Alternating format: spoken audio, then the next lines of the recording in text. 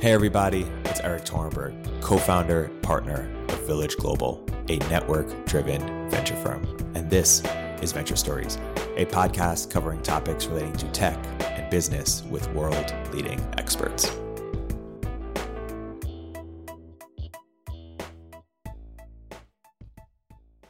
Hey everybody, welcome to another episode of Venture Stories by Village Global. I'm here today with very special guests, Greg Eisenberg, Michael Galper. This is round 3 of Consumer Social Annual Roundup. Of course, Consumer Social has been tough last couple of years, so we actually lost one. Donnie Dinch didn't make it for round 3. R.I.P. Maybe you'll make it for round 4 if Consumer Social picks up, but the few, the proud remain. Michael and Greg, welcome to the podcast. What up? How you doing? So this is 2020, again, round 3. Let's just quickly recap. What's happened since the last time we came on? What is sort of the ethos of consumer right now? What are consumer founders building? You two, of course, were working on consumer social products and have now moved on to different adventures relative to what you guys were doing. Maybe Greg, we'll start with you. Why don't you recap what's different a year ago now today than was a year ago? So I think one of the big things that's happened is the vertical social network is here and here to stay. And what I mean by that is what you're seeing is a lot of people developing social networks for specific audiences. It could be for your Uber driver or old people or you name it, and thinking about how to do that. And, I think that started off getting really popular with, Discord was probably one of the first ones that hit unicorn status. Yeah. And I think what you're going to see over the next 1, 2, 3, 4 years is just a lot more investment. I think the investment community is finally excited again about social, right. And they're going to invest a lot of dollars into vertical social networks. So that's one big piece that I think that I'm happy is happening. I mean, since we last spoke, I worked on a bunch of different social apps. And eventually decided that I didn't see the market being able to sustain a cheap growth strategy for social. Yeah. And then you look at TikTok as an example, and we can talk about that if it's a social product or not. But they spent $3 billion to get where they are today, and maybe that's the cost of getting scale today is spending that amount of cash. And I come from the school of thought of testing and iterating in sort of smaller communities and seeing what Greg was saying is that you start with a vertical, a core audience, and you build from there. The problem is that core audiences today have already the tools that they need to aggregate or to communicate. And it's just about streamlining that for them in ways that they can't communicate. And that's what Greg was talking about special things for drivers or what have you. Right. I think especially in the U.S., specifically, I might have you might have seen that tweeted yesterday, the biggest competitor to any social app in the U.S. is Apple, is Messages, is FaceTime. Because some stat 86% of teens in the U.S. have an iPhone. Yeah. So of course that's going to be the case there. And yes, they have Snap or Instagram or whatever to communicate, but their BFFs is in that world, in the Messages world. So it's hard to sort of surpass that or implement a new form of behavior. Yeah. It's interesting. Gaming is the forefront of so many things.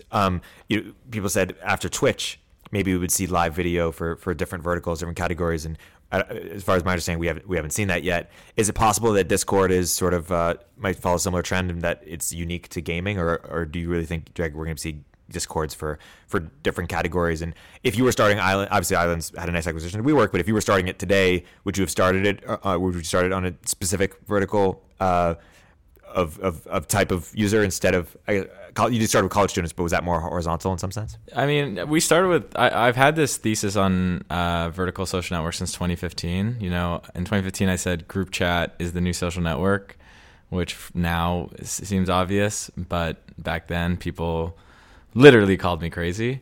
I tweeted not long ago a future of social tweet, and I'd like to talk about it. So what I said was the future of social is paid, centered around vertical communities, feels like a game, completely new ways of discovering content, non-broadcast model, has a virtual economy, shopping is a key part of it, eventually has a physical component, has 3,100 plus likes. So I think people really resonated with it. I think if I were to start Islands today, I would have, again, like I had this thesis around the format, group chats. I still believe very much in the format, but I wouldn't have started in college because, you know, the truth is college kids don't have a lot of money. Yeah. There's a lot of opportunity to build paid social services right now. Yeah. People spending $5 a month, $10 a month. So I think like one piece of feedback I'd have for people who want to start social apps here in 2020 is just who's going to pay and who's going to pay a lot. Yeah. And what are some categories? What could that look like? I mean, you know, I like the app Hodinkee actually, which is an app, a beautiful app, Kevin Rose's thing for watch collectors. Yeah. So they basically like picked a utility which was like really good content for watch collectors, created a marketplace. So that's the other beautiful thing about social is if social and marketplaces come hand in hand. Right. So if you build a community, that group of people will want to potentially buy something or sell something. So I think what Hodinkee did really well is they got people in with this really cool, great high quality content. And then they had this marketplace, and then they could add community, etc. And people are buying like Rolexes for like $75,000. So like, yeah, obviously, you know, that's a great, like, even if there's not that many of those people, like those people will pay. But if we're here in 2030 and we're reflecting back on, you know, what were the $20 billion exits or $20 billion companies of the decade that were started, you know, post January, 2020. Are they likely to be these vertical communities that start off as, you know, something for watches or something for, you know, people in fintech or whatever it is, or what, or is it something totally different?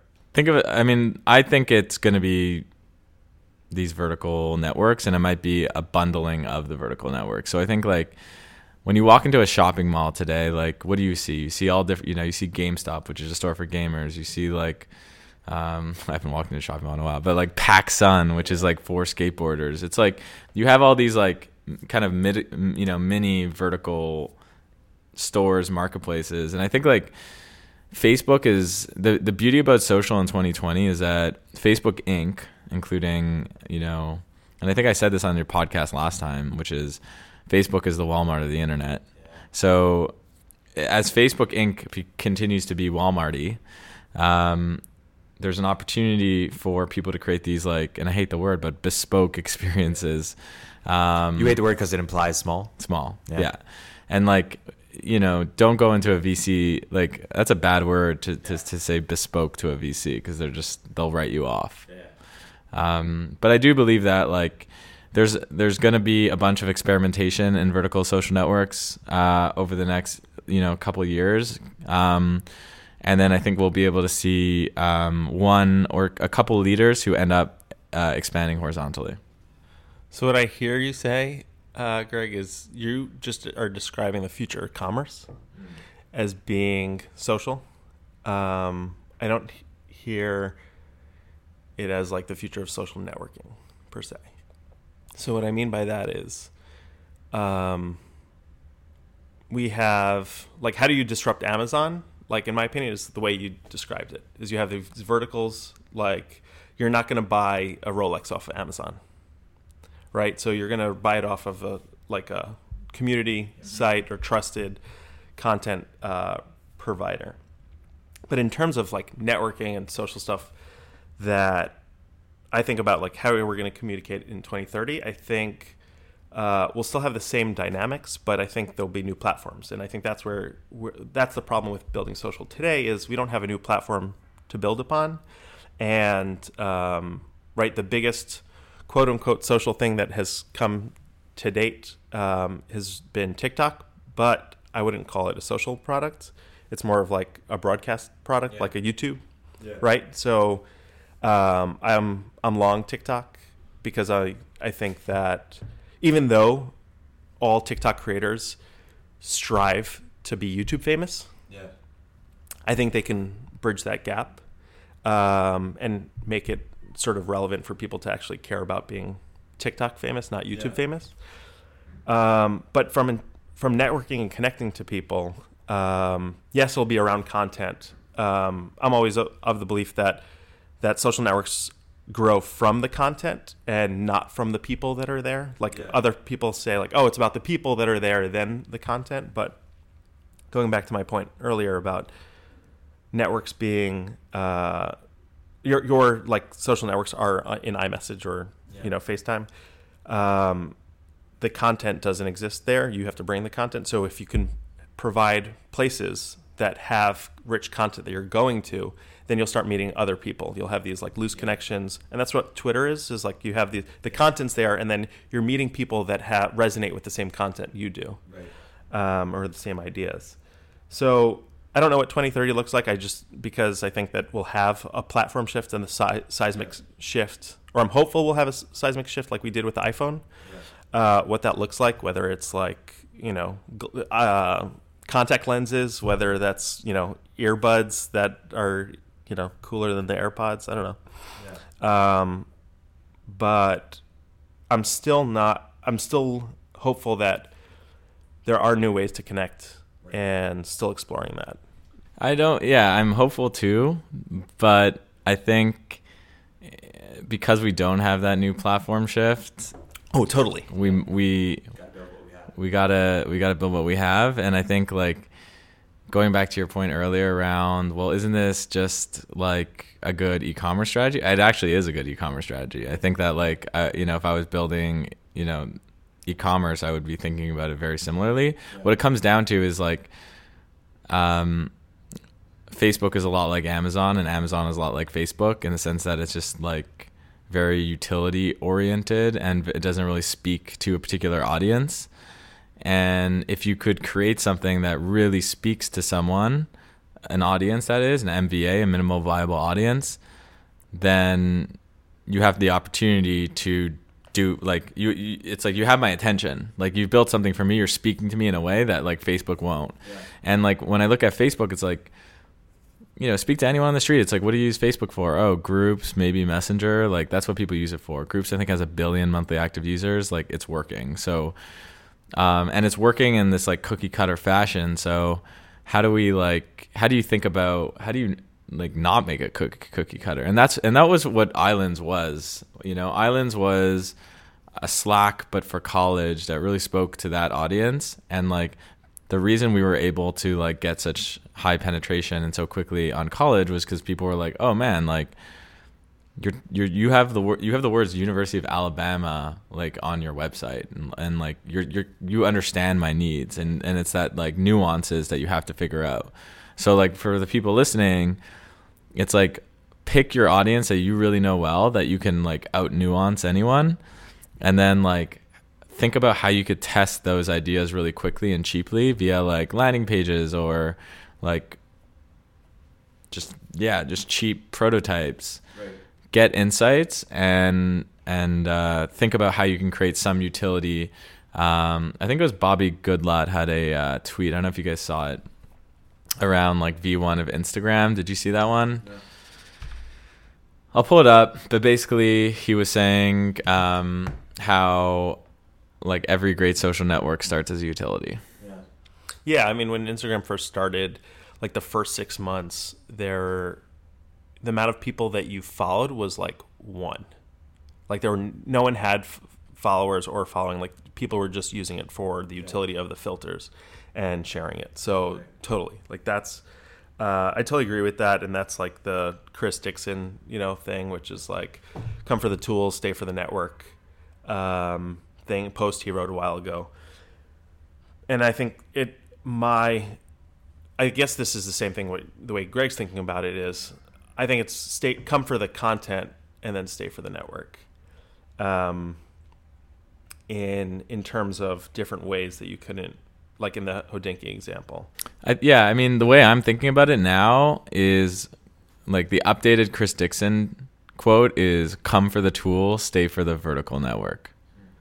And like the tool, yeah, most likely it's content because that's just like a great tool.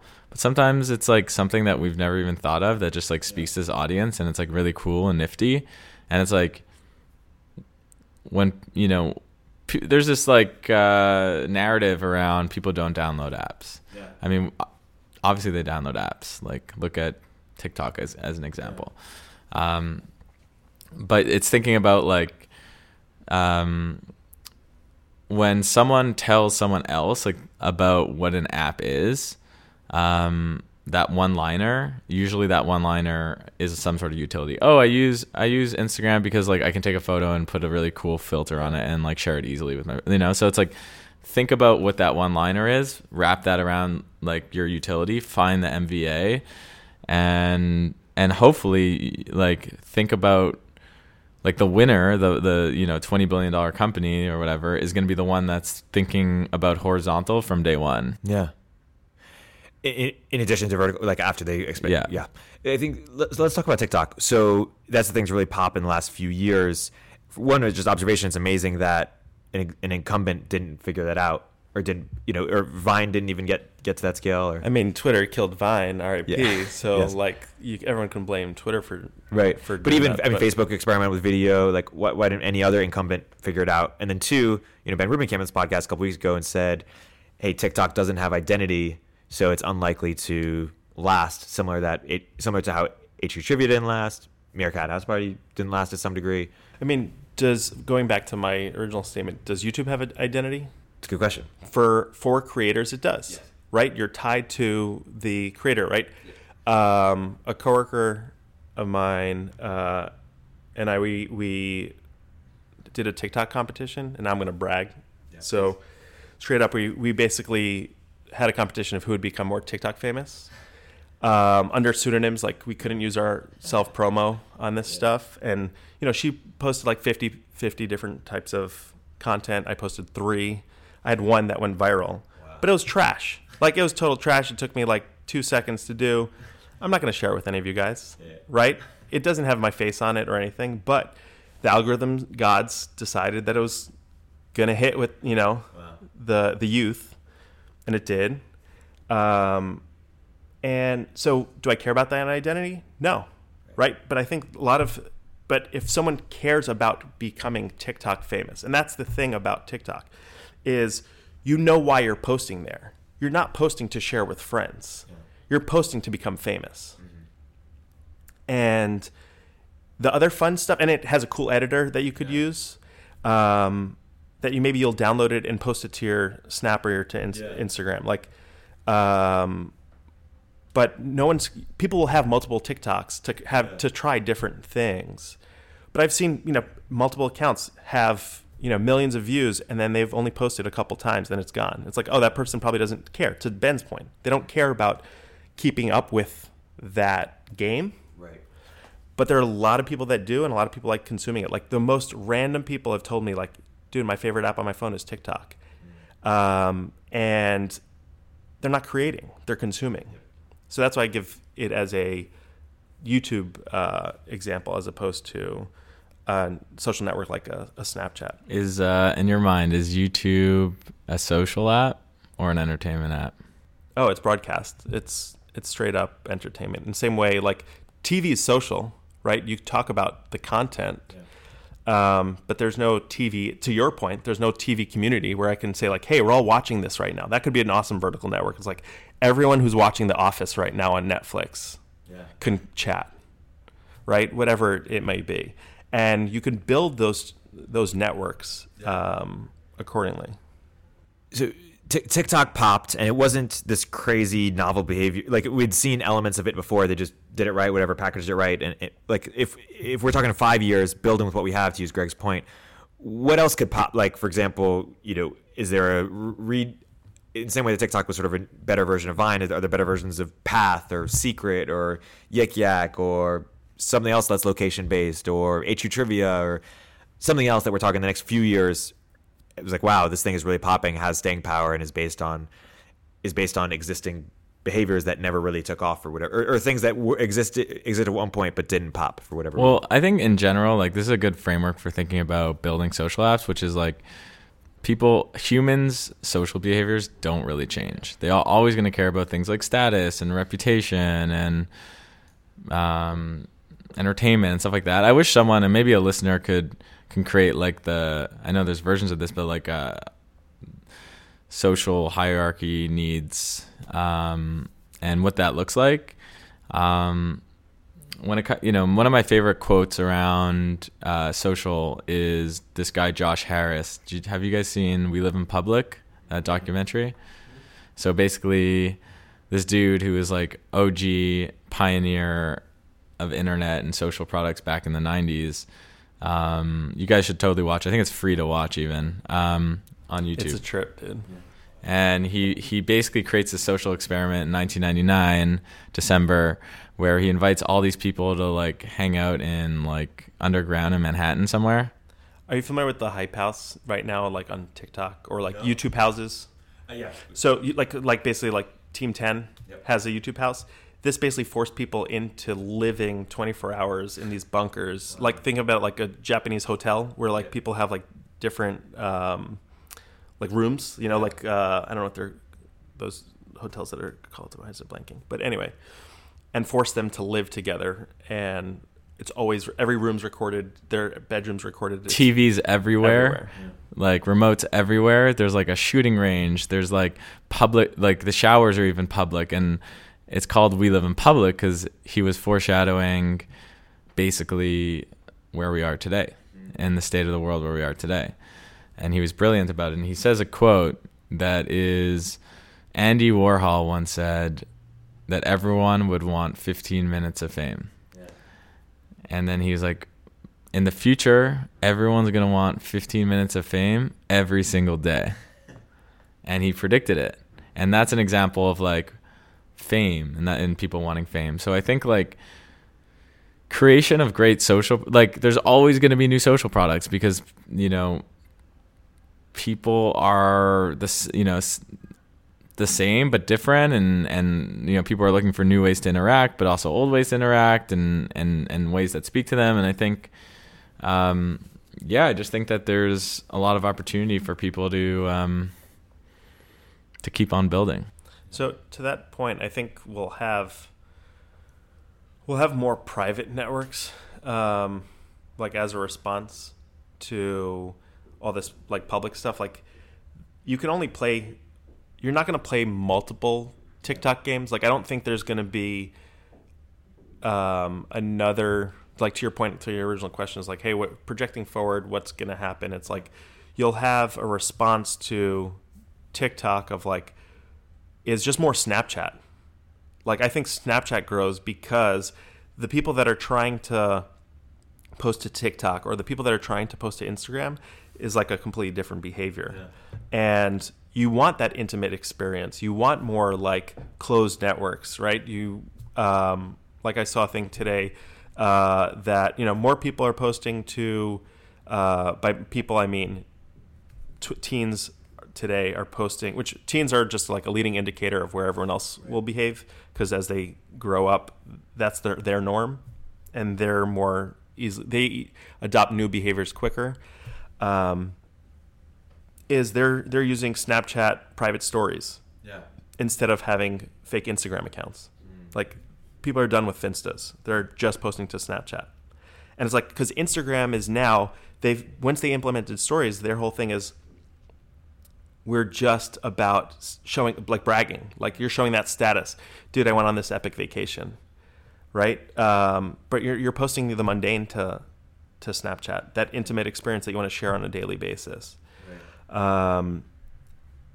So yeah, where we go, I don't know. Like I don't think anyone knows. I think you could look back to like what behaviors are people doing in mass. And that was the thing. Like when Vine died, I was like, I think it was more of like a structural thing. Like Twitter just didn't know what to do with it, as an outsider, because Vine was based in New York, Twitter and SF, and they just didn't, and Jack Dorsey didn't need a third company to be CEO of. Like it was really just figuring out what do they do with it. Yeah. And that's why it died on the Vine. Dad. So the real thing is that was a behavior that existed.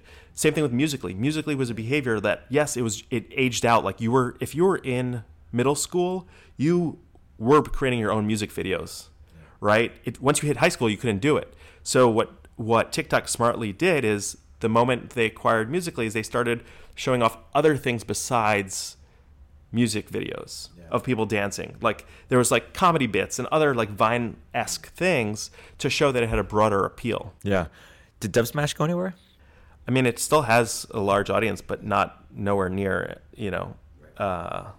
TikTok. That's the maddening part about being a social app entrepreneur, is that you can be so close and it's so nuanced, and just like you're like, oh my god, like you're the CEO of Dubsmash and you're like, I have 8 million DAUs right now and I'm like top 5 app in the App Store, whatever it is, and it's like I'm gonna be the next Evan Spiegel, and then bam, something, and I think you're so close. And listen, why don't they get there? Like the Ben Rubin almost twice, right? With House Party Meerkat, HQ Trivia, Dubsmash, and a bunch of others. So close, got so viral for so long. What's up? Why are they not Spiegel? Because they didn't acquire companies. So Snapchat, every successful feature that Snapchat has launched has been through an acquisition. And like you could tie it down. They emojis and all that stuff. And like even the chat, like search. DMs, everything. Like you can map everything was tied to an acquisition, and it's because it's growing a company is not a one feature game. Like you could grow through like network effects or virality or whatever through one feature, right? To what Greg said, you need to get that one line that people know right away, succinctly tell their friends, you got to get this for X. But then they're done doing X. And now everyone, Facebook, Google, whoever, copies X. Yeah. Even iMessage now, like you could send disappearing messages, right? Like everyone will copy that one thing because they're like, oh, people want this. We should implement it. So they're implementing what people want. So fine, great. So now it's the next thing that you can grow that audience and make yourself still relevant till today. And I think Evan Spiegel's done a magical job of like predicting directionality where everyone's going and what we should purchase beforehand. And Google did the same thing. Like all of Google's properties were like in the early days where yes, they had search, they nailed that. It's like, but to become like a juggernaut, you have to keep either building or buying, and it's usually easier to buy than build internally. Well, and it's interesting. As we think, is attention, attention is limited. You can't create more of it. Have we reached our limits in the sense of for there to be a new thing to pop off, like the next path or the next secret or the next whatever, it has to take time away from something else, i.e. Snap, YouTube, Facebook? Like, is that one way to think about it? And the next question I have is, for the generation 5 years after, 10 years after, now, like, will Snap serve them, or is there always going to be a new social network for every generation? So, your last question, will there be a Snap for, like, one new Snap for every generation? I think the truth is there's an opportunity every 5 to 7 years for some type of new company to come out. But the bigger companies today are just a lot smarter about building and buying. So it's just the chances are a lot lower, which is going back to your earlier point is like, looking at, you mentioned Ben Rubin's, like he gets lightning in a bottle and he kills it and so close to building like a multi-billion-dollar company. But like a lot of the bigger companies just end up copying all the great work that he does. So there's an opportunity. But the opportunity is less than it's been. Do you agree or disagree? I think it's the reason why it's that 5 to 7 is because people age out, and I think most of behaviors from social like networks come from teens, and today at least, and I don't like honestly like middle school, like who are copying teens, and there's an interesting shift that happens from when you're graduating from middle school to high school and from high school to college, and whatever network transfers over easily, it'll have staying power for that 5 to 6 years. And right, so like I think it really depends on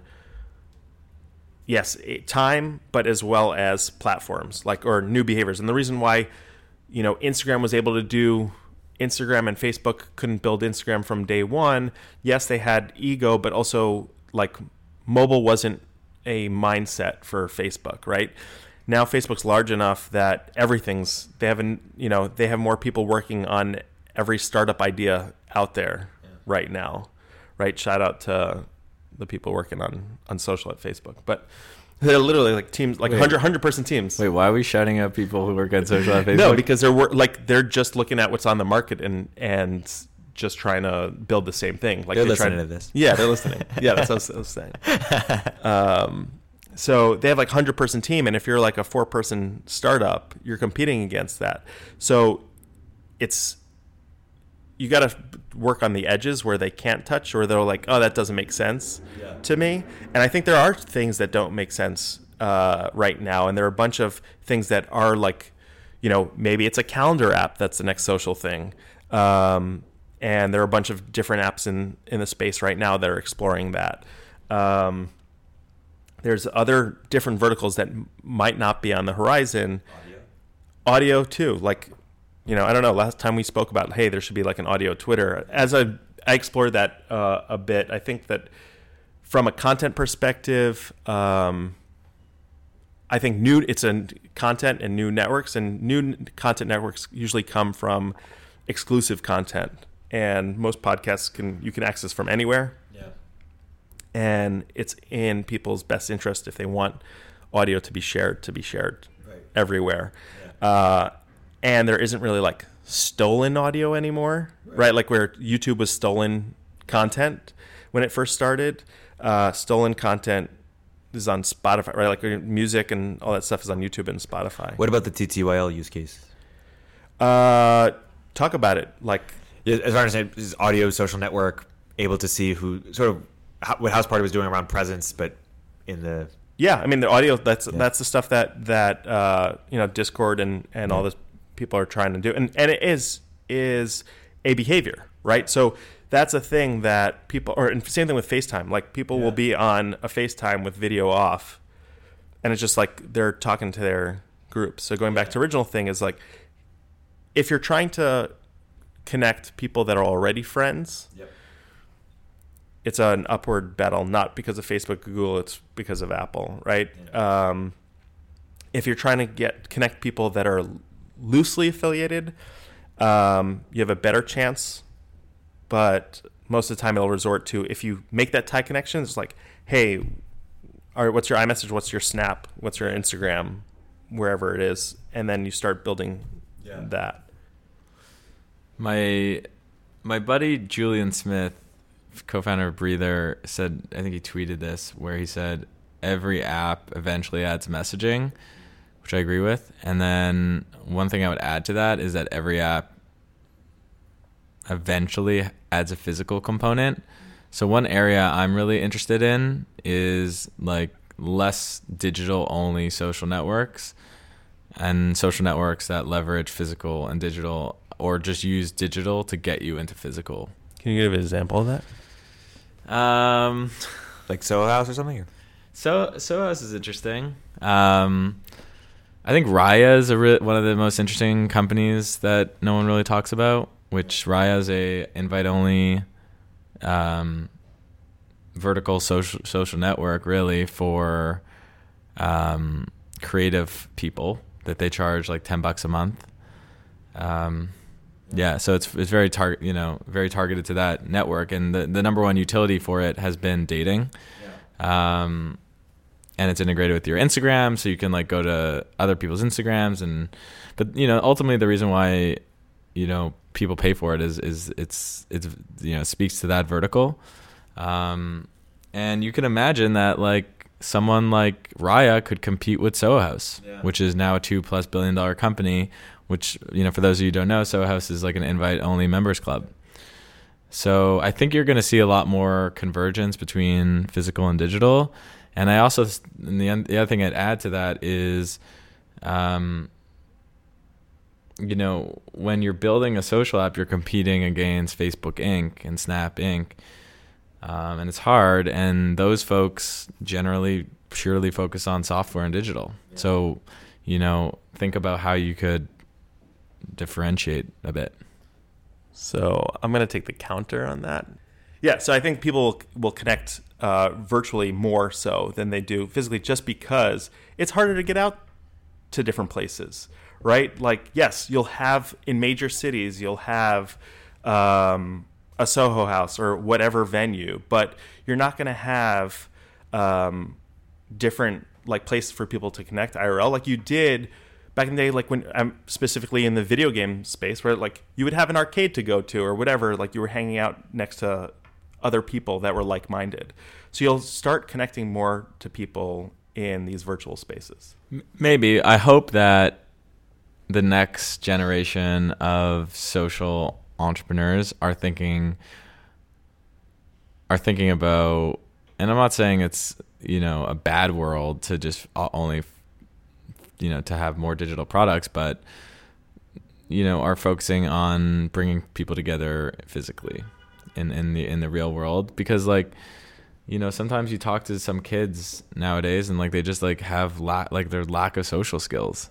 Like they just like, oh, totally. I think that it's like, do we want to live in that world? That's and the like, internet. And I think we're at this point where we have to ask ourselves, like, if we're building something, if like what this does to the world around us.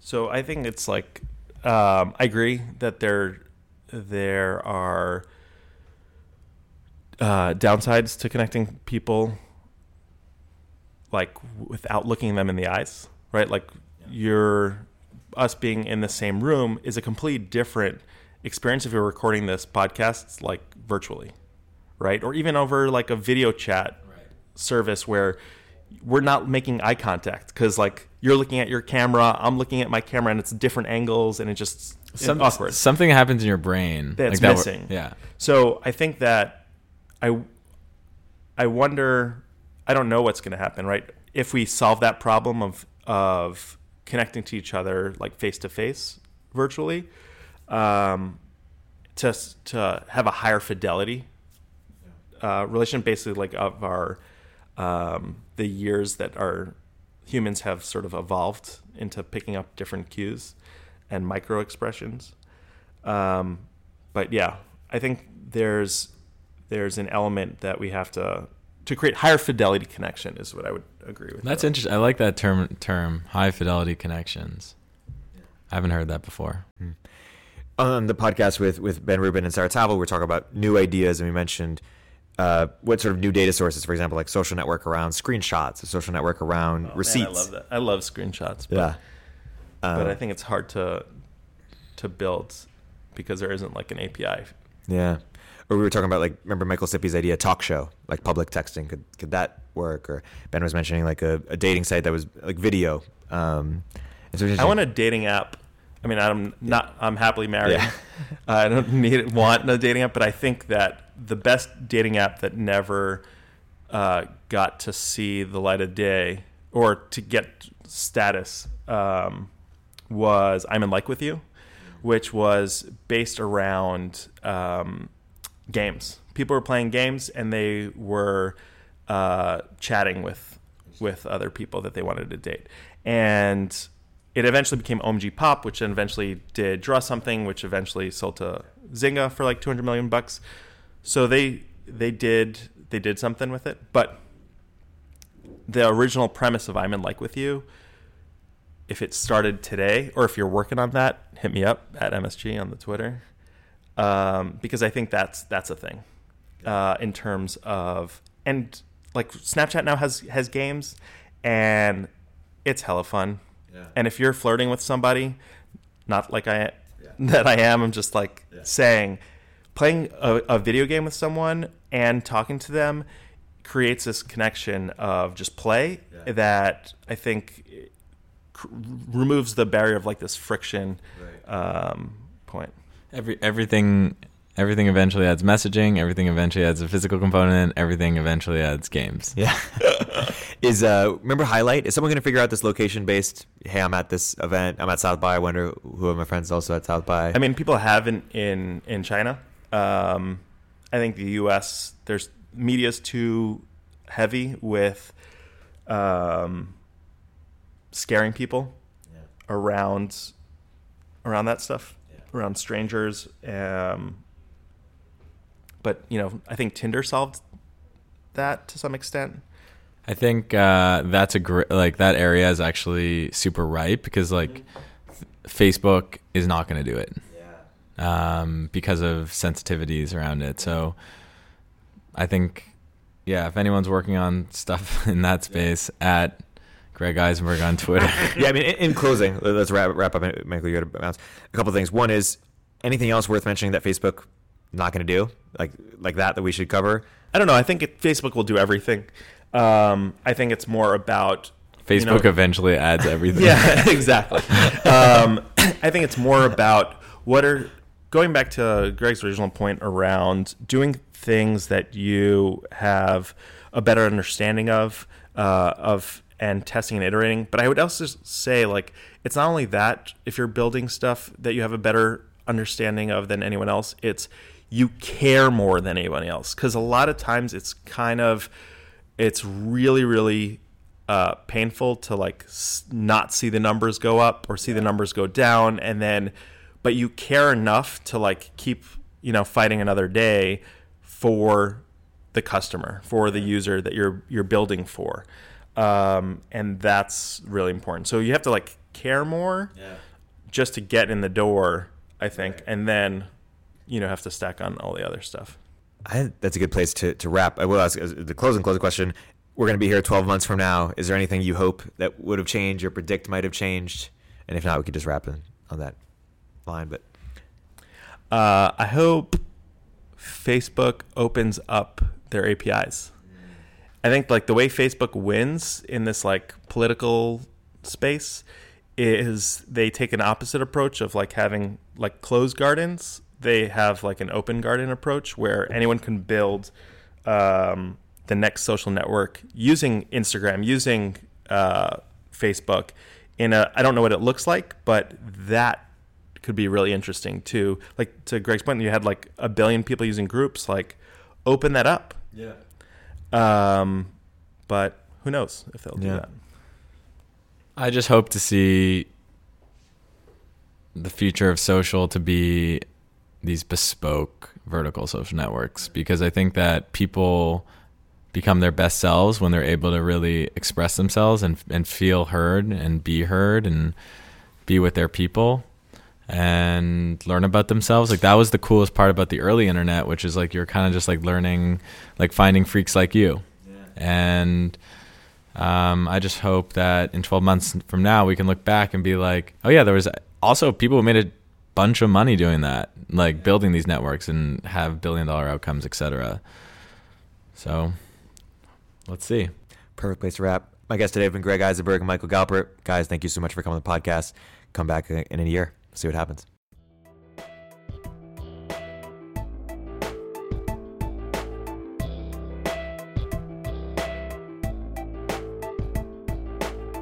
If you're an early stage entrepreneur, we'd love to hear from you. Please hit us up at villageglobal.vc/network catalyst.